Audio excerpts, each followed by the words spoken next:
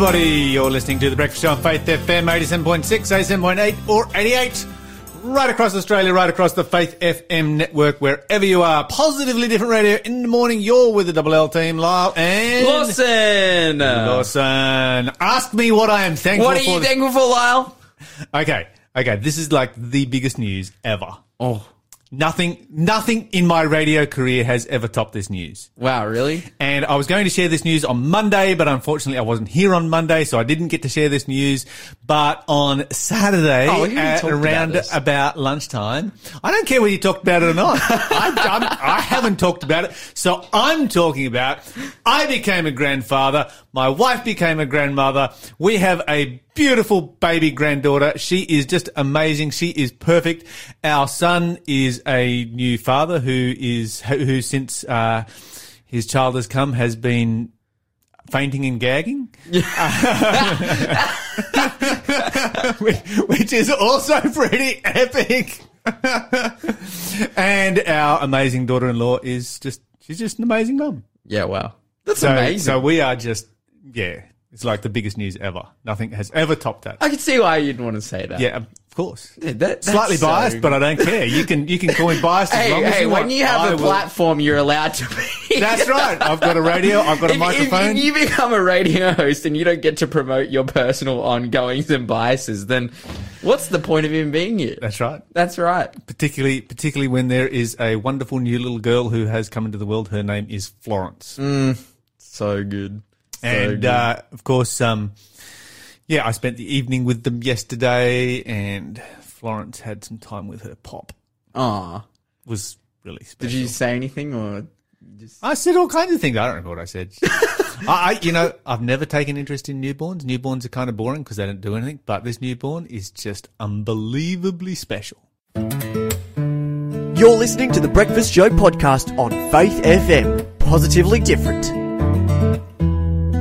All right, let's have a look at some positively different Let's news. do it. I want to hear it. Oh, wait, have you...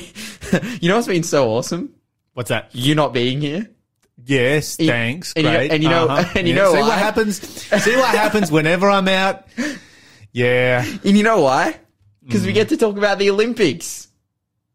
And What's the Olympics? And even when you're here now, I'm going to talk about the Olympics. Never heard of the Olympics. Oh, because you are sad, Lyle. The Olympics are amazing. I did hear that there was a Tasmanian girl that won gold. Yeah, Australia's doing really well for the initial stages of the Olympics. Well, generally in the Olympics, the initial stages have all the swimming events in it, and we are the gun swimming country, and so that's where pretty much all our gold medals come from. Moving on. What are you talking about after the Olympics? No, Lyle, please. It's a farce. The whole thing is a farce. What does that even mean? If you let biological males compete against women, why would I take any interest in it? Okay, well that's maybe one category. Three categories. It's the principle. Yeah, fair enough. It's a farce. But what about when they do cool skateboard tricks and win gold medals? It's really cool. Let's hear about cool skateboard tricks. Okay, fine. Well, we don't have to hear about cool skateboard tricks. Oh, good. Let's move on. I just want to talk about how well Australia's doing and also how well Japan's doing. They're still sitting at the top of the table. And they're the host country of the Olympics, which is usually they're probably a top 10 nation at best. Best story was the Filipino chick, I reckon. Oh, yeah. That was just their epic. first gold medal in 100 years of trying. That's fantastic. And so much of their talent gets exported. Yeah, 100%. Yeah. So, good stuff. All right, let's have a look at... okay, so I'm going to do a bit of a focus on the state of Maine in the United States. Okay, which is probably a state that many people haven't focused on for a long time. I don't know. I feel like it's one of the... It's not like a flyover state. It's right there on the East Coast, but it's... Maine's pretty cool. In fact, it's very cold. Yeah, but not many people will really pay much attention to it or give it much focus. It's just kind of... It's a cool place. It's kind of chilling, doing as it wishes. Okay, but there's been a succession of laws that have been passed in Maine that has led to a succession of big action, essentially. Starting with this, so Maine becomes has become the first US state to make corporations pay for recycling if they don't use sustainable packaging. Now, this is huge because check it out. usually the responsibility of recycling is on the consumer. Yes. Right? Like literally everywhere in the world. Yes. But in Maine, they're taxing companies for bringing in non-sustainable packaging. Cool. And so this, like... See, this is the thing. Human beings are very intelligent creatures, and we can produce solutions. All you've got to do is produce the problem. And now you've produced the problem, now we will come up with good solutions. So this is the thing. So they've brought this tax in. You have to pay the stewardship organization per ton. This came out of, obviously, like Maine, like many US states and many places around the world, having a want to become better at recycling. They actually set for themselves a 50% target of recycling in 1989, which they have never hit. So they're like, okay, after 30 years of trying to hit our target, we need to bring in some kind of legislation to make a solution out of this. Anyways, so they've brought in this law, and this has elicited like massive response, and more laws. Essentially, like Maine as well, what they did around that time was they brought in another ban on PFAs, basically like PFA, like, I had the word in front of me before. It's, polyfluoroalkyl substances. So this is what they make like the plastic boxes and plastic. Plastic. They used to make plastic. Anyway, those things are full of chemicals that have the potential to contaminate water supplies and everything if they end up in them. And they're chemicals that they call them forever chemicals because they don't break down. They just last forever. Yep. And so they're not fantastic. No. Anyway, they've brought in this law as well to try and ban them, and with I guess all this pressure that's now on the companies because they're putting all the responsibilities in the company's corner to be able to do something. 23 of the biggest companies, the biggest brands in Maine, which equals 84,000 physical stores and $570 billion annually, have gotten together. We're talking about people like TJ Maxx, Chipotle, Home Depot, like all these people have gotten together to absolutely just wipe their stores with this stuff. Like they're getting rid of the PFA packaging. They're getting rid, they're bringing in sustainable substances that can be easily recycled or naturally break down. They've just like absolutely changed everything, made a massive investment to make their stuff more sustainable and more environmentally friendly. And now I see this, right? And I'm like, this is genius. Just hit them where it hurts. If you just put put a tax on it, things will change. And this is exactly what we saw in Australia in 2009, might I add, with the carbon tax. And okay, okay, we were talking about personal biases before, and if we have a platform, we can use our platform. Here it comes. Essentially, okay, so taxing the air that we breathe. No, but what the carbon tax did was put in like a responsibility on companies to produce less carbon, and in the 9 months it was in, carbon emissions from these big companies, before they even had time to make drastic changes to their processing methods and all this stuff, went down by like 7%. Which is like, pretty dramatic. Which is like 25 billion tons of carbon. That's massive, like huge reduction just by putting a tax on it, just by hitting them in their wallets where it hurts. There's a massive drop. This is where we need to have a tax on sugar. Yeah. And that's what we're seeing as well. Because that will improve the health of our nation and particularly our children immeasurably. And this is the thing. It's not that you are hurting the people. And this was the claim that got rid of the carbon tax when new government came in, is like, that were kind of funded and sponsored by these companies that were being affected by the carbon tax, is that, it'll make a lamb chop $40 and all this stuff. It'll raise the price of everything. But that wasn't the reality. That never happened. What you're doing by putting taxes on things that are bad for people and that ruin the environment is that companies change. Companies create solutions. Companies make better decisions. So here's an interesting thought. And this is what pops into my head. Let's say that we could do away with plastics, right, and we replace it with renewables. Mm-hmm. The easiest renewable for packaging, of course, is paper-based. Mm-hmm. But that means we cut down the Amazon. No, but then we just grow more trees. Which would be good if that was happening, but we're not replacing those trees. But even in Australia, we have pine farms. Yes, but pine doesn't do anything, doesn't do squat for the carbon problem. and at the same time, it destroys the ground that the pine trees grow in, so you can never grow anything else there again. Okay, well let's use something else. I don't know, algae. No, I agree. We should be going for renewables, solution. but we should be planting as much as we are taking. Yeah, 100%. Well, that's the goal. That's the goal. That's what we should be doing. And, if they were doing that in the Amazon or places like that, then, maybe, we've got to head there somehow. Well, right now we're just using non-renewable resources. Yeah. So there isn't that at all. You're listening to the Breakfast Show podcast on Faith FM. Positively different. Okay, so this story is about a web designer who has been forced to either preach against the Bible or close their business. Okay, why? Now, you would think that, what kind of a country would do that? China, Pakistan, Iran, somewhere like that? Uh-huh. Where was it? Now, this is not a case of where they just have to be silent on issues that they disagree with, because, in some countries, if there's issues you disagree with, you just don't disagree with them. You just don't talk about them. And if you don't talk about them, then you're fine. You are fine to promote, your business and do your thing, so long as you don't mention those things that you disagree with. But no, this is not tolerable in the United States anymore. If you are going to be a web designer in a place like Colorado, then you must actively promote anti-Christian beliefs, or you are going to be done for discrimination. So the most discriminatory piece of legislation that has ever been passed that discriminates against Christians is called an anti-discrimination law. Okay. All right, so let me continue on with the story. This is coming out of Colorado, USA. This is a court case brought by Laurie Smith from 303 Creative against the Colorado Anti-Discrimination Act. So the CADA.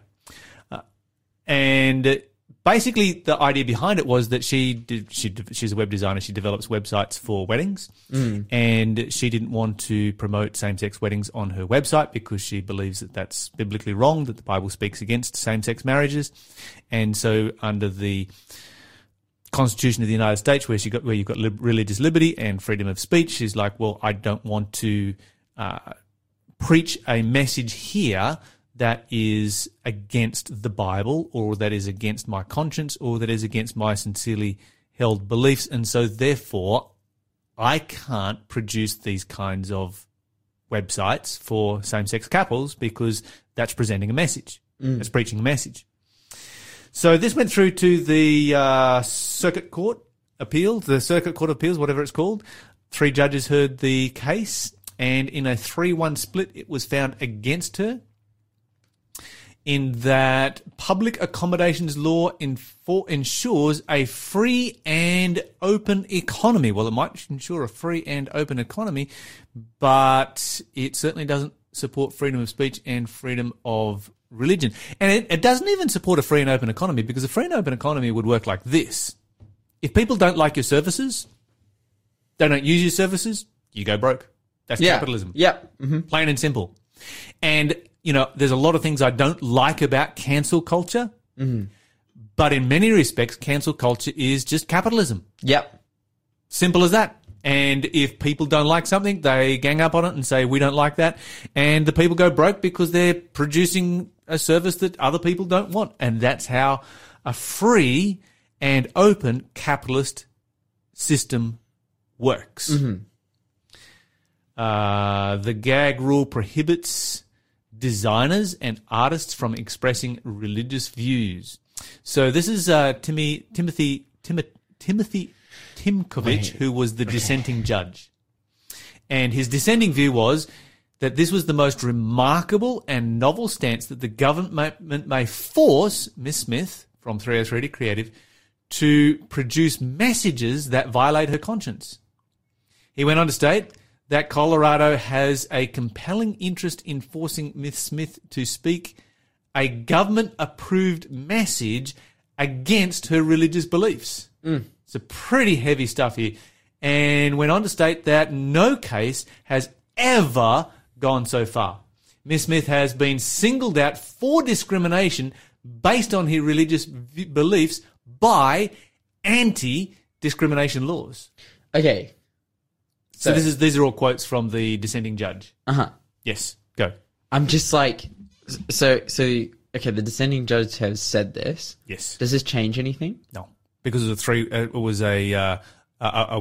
a three-person judge, three-person. So it was a 2-1 split. Yeah. Okay. So you got 3 judges, 2-1 split. And so there were 2 who enforced the legislation and 1 who said, no, this is crazy. But, okay, this is what is really confusing me. Her business is her own private platform. Exactly. How can they force her to do that? Exactly. It's not That's even the like whole she's point. writing something on Facebook, which is a private platform owned by someone else. Yes. She's making a website or whatever it is. That's right. It's her own business. There's a thing called freedom of speech and freedom of religion. Yeah. And freedom of speech and freedom of religion is this. It is freedom of speech and freedom of religion is not about protecting the majority. It's about protecting the minority. Yeah, wow. And freedom of religion is where we extend to others the freedom to have a religion that we find offensive. Freedom of speech is where we extend to others the freedom to speak things that we find offensive. That's a free society, and that's what those freedoms are for. Those freedoms is not a freedom to have a religion that the majority likes or a speech that the majority likes. The reason these were placed into the Constitution was so that minorities could say things that we don't like. You know what's so interesting? I talked about a story yesterday about a church that was like in Seattle that was went to the, so that's Colorado's in the 10th Circuit of appeals. Seattle's in the 9th Circuit of Appeals, and they went to their Circuit of Appeals to appeal a law that had come out, essentially forcing employers to, if an employer chooses to pay maternity leave, they also have to pay the person's abortion fees if they decide to get an abortion. A church appealed that, and the 9th Circuit, and the church and their representation appealed that under their defense was that they, according to the First Amendment, which is freedom of speech, they also had freedom to exercise, their right religion as a church to be a religion. That it's like, it's saying that the legislation targets the church's internal policies, and so therefore, because they're a private entity, they don't have to do it. And the 9th Circuit of Appeals actually held that up and said, okay, they don't have to pay the bills. Yeah, exemption. They gave them an exemption. But here in the 10th Circuit, they're like, nah, you can't have a private business and be religious at the same time. Yeah. Wow. Yikes. He stated, Judge Timothy Timovich stated, Miss Smith has been forced to violate her faith on pain of sanction by prohibiting religious-based business practices. The government should never force creative professionals to promote a message or cause with which they disagree. This is pretty strong statements here, and it kind of reveals where a lot of places in the United States are heading these days. Yeah, wow. This is the same state where there was the famous cake wars began with Jack Phillips, I think it was, which went right through to the Supreme Court. And there was a similar case on the West Coast recently that the Supreme Court refused to hear. It'd be interesting whether they will pick this one up or not. He says here, so the government should never force creative professionals to promote a message or cause with which they disagree. That is quintessential free speech and artistic freedom. Yeah, wow. That's what artistic freedom is all about, and free speech is all about. So the rights have been stripped away, church and state. And this is what's interesting when I look at America right now, because we know this would happen. The Bible said this would happen, that freedom of religion would be stripped away and church and state would unite. And what you've got is the group that is most strongly in favor of separation of church and state is also pushing most strongly to get rid of religious liberty. And when you have one side pushing union of church and state, the other side getting rid of religious liberty, when those come together, religious liberty is gone. You're listening to the Breakfast Show podcast on Faith FM. Positively different. I just received a text message that apparently it's, from Karen, apparently Sunday is National Tree Day. There you go. Oh, cool. Go plant a tree on Sunday. Plant 10 trees. Plant 100. I don't know. Plant a bunch of trees. Trees are awesome. Anyway, joining us on the phone right now is David Haupt. And as David joins us, just want to say that, you know, covering stories from the United States that talk about restrictions of religious liberty over there, there are certain things over here that it is illegal to talk about. And particularly David, as professional counsellor, is no longer allowed to talk about because of, the faith-based issues. And so we're going to talk about grief and loss this morning instead of another subject that we may have spoken about otherwise. But David, welcome to the show. Good morning, Lyle. I think we still need to talk sometime about that topic, but just be very careful how we do that. Yes, we do indeed. This morning, loss and grief. We all experience loss and grief sometime in our life, but the question is, what does it really mean? What constitutes loss? Well, this is an interesting thought because, I mean, typically when we talk about loss and grief, we think of somebody who has, you know, somebody close who has died. And, of course, correct. Unless we die very young ourselves, it's something that we all experience and we all go through. There is no human being that, you know, that is immune from it. I guess the question is, does it extend further than that? Well, we've been talking about young people that have pets, knows exactly how it feels, the tremendous loss associated with the death of a pet. We live today in a society where relationships fracture and break up. So an intimate relationship, parents that divorce are all forms of loss, loss of friendship, loss of our health, our ability, our mobility, loss of work. We often neglect to bring into this equation loss of our innocence when abuse takes place in our life, loss of freedom, loss in terms of retirement, loss of a family moving away. What about the loss through immigration? Very interesting, Lyle, that families that immigrate to a new country normally within 6 months will go into a depressed state due to the loss of that which was known to them. And, the extended family is just not there anymore. That's amazing. Let me just pick up on that one. I mean, as you were listing through those losses there was a bunch of questions that popped into my mind. But let's pick up where we talked about with immigration, because we have a lot of immigrants in this country. And many of them come from very, very poor countries, very impoverished countries. They look to Australia as a land of opportunity. And, when there are so many millions or even billions of people who are living in poverty, the opportunity to come to Australia is, better than winning the lotto. But then they arrive here, and having arrived in this country and having won the immigration lotto, they fall into depression. What's going on there? I can just reflect back on my own experience immigrating, and I'm one of those blessed immigrants that were able to immigrate to Australia based on, the resources that I could provide for the country in terms of education and training. But I remember going into the shopping mall, searching for that which tastes like home.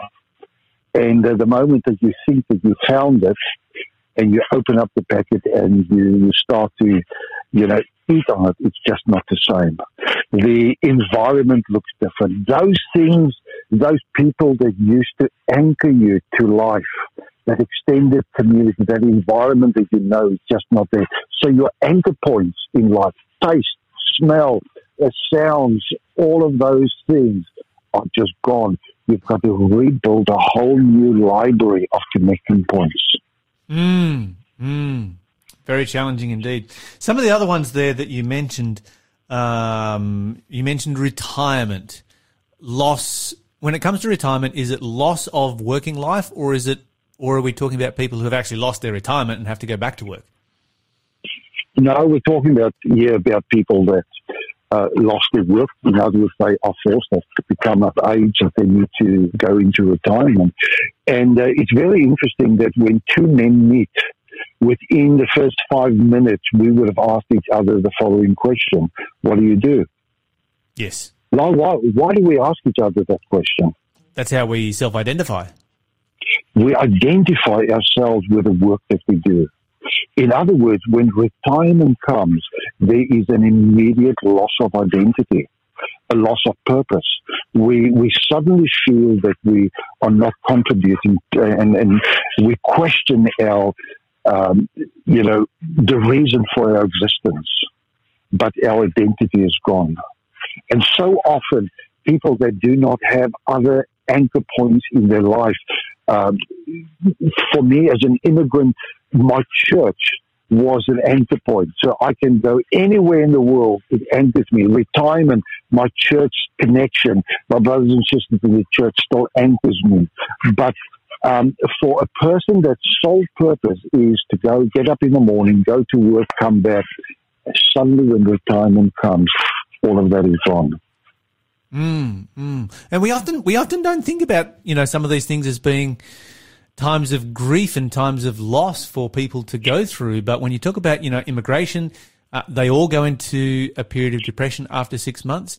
When a person stops working or, is there a universal period of depression there as well?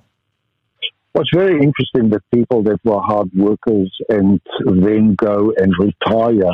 Now, I'm not going to, put this as every person that does this, but you find often people that have no purpose after retirement, that within a year there's either major health issues that erupt or even sudden death experiences. So it is vital for people that are planning their retirement, actually plans to stay active, just to continue to have a purpose to work towards and continue to have a life outside the working environment and slowly work up towards that as retirement. It's just so often I feel, especially males that have worked hard their entire life, and we're looking forward now to sit back. Actually, that is the worst thing to do. Find somewhere where you can volunteer, where there's a purpose, where you can make a difference in other people's lives after your retirement.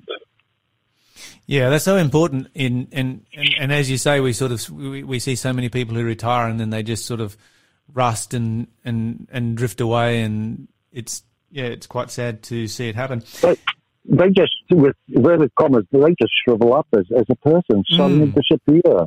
Their whole personality changes, and none of that needs to really take place. I utilize, as I set up programs in Cabramatta and Blacktown, I heavily made use of the grey matter, of the grey-headed people that have so much to offer, so much experience. There's so much experience in those grey heads that if only they could utilize it in a different way, could make a huge blessing and impact in other people's lives. With people who are, retiring and moving, into retirement and that kind of thing, then obviously they're going to need to slow down somewhat from, your standard 8-hour working day. How much should they be planning to do in their retirement? I mean, often we meet people and we're just like, yeah, you did a terrible job of retirement. You failed retirement because they just sort of seem to be more busy in their retirement than otherwise. But how do we? Sorry. Yeah, how do we create that balance? My wife already is starting to make up a list for my retirement of jobs that I need to do. And Lila thinks your wife might be busy with that as well. I think most of our wives have been doing that, haven't they, David? Exactly. So I think the fact, though, is what we neglect to do during our working life is that we neglect to plan playtime, in other words, relaxation time versus work time. We, for those of us that are A-type personalities, just keep on working. That's where identity lies. My identity should not be in the work that I do. My identity should be in who I am in my relationship towards God. And I think retirement is where you do not stop planning, but you actually plan. I work on a year plan, so I know exactly what I'm going to do in December month. Otherwise, I can't function. And I think retirement, you need to continue to do that. Plan to have your breaks, plan to have your work, plan to connect with family, plan to do creative things that actually you can stand back and be proud of. There is that time of your life where the creativity, God designed us to be creative beings. He designed us to work, and retirement should not be a time where all of that suddenly stops. If you look at the people in the blue zone, you find that they are all people that still work deep into their 80s and 90s. They still do physical work and are very healthy, mentally as well as physical. And just a quick reminder to our listeners, if you've got questions for David and topics that you would like him to address, then please send them through to us here. 0491064669 is the number. And even if you'd like to, just pop a question, maybe you're considering retirement or moving up towards that stage of life and would like to know more about it. David, very quickly, is it different for women when it comes to retirement? You talked about how men, we meet each other, we introduce ourselves, this is my name, this is your name, and then the next question it's like, oh, what do you do? What about with women? Is that different with women, and does that play out differently when women retire? There is a difference in the way that women, grow older versus men. You will always find that women are, if this is a female living in a relationship with a male, she still maintains her motherly responsibilities of, doing her domestic work in the home. And when retirement comes, none of that changes. So she just puts more emphasis on doing those activities. So there's a part of her identity that is consistent right through her entire life, since she got married, through to have her children, as well as after the bearing age of children, maintaining a relationship with her husband, that caring, the domestic work that she continues to do. And most probably during this time of retirement, she will try to pull her husband in more often into the domestic role. I'd like to say to our listeners that, especially for the males, if you are in a married relationship, become involved. Help your wife with those roles, because it is vital that you work as a pair. In my home, the fact that both of us are working, my wife works less hours than me now. She's starting to scale down as we are getting older, but she's taking on a greater role in the home than outside the home. And you see that consistently going through lifespan. Yeah, absolutely. That's amazing. And so, David, I'm just going to throw this in there because I can. But I'm 18 years off of retirement. But last Saturday, my wife Shell and I became grandparents. And congratulations! Thank you. What role do grandchildren have in I guess, I'm just sort of listening to what you're saying here and thinking, being involved with grandchildren and so forth in retirement would be a great activity to make a significant priority. Well, I've got 5 little granddaughters. So do we still have a lot of time available? Because I can talk a lot about this. I think you and I might get started on this. Nah, unfortunately we're out of time, but I just wanted to throw that in there because I could. And, the best gift is to become involved in your grandchildren. If I knew what grandparents is all about, I would have had my grandkids before I had my own kids. Because it is such a joy, but you have such a huge influence on those kids' lives, and you can completely change the trajectory for their lives. Yeah, praise God. Maybe we should talk more about being a grandparent, because now it's suddenly become an issue for me in a future topic. But David, thank you so much for joining us this morning. You're welcome. Blessings to you and your listeners. Thanks for being a part of the Faith FM family. Join our community on Facebook or get in touch at 1-800-FAITH-FM.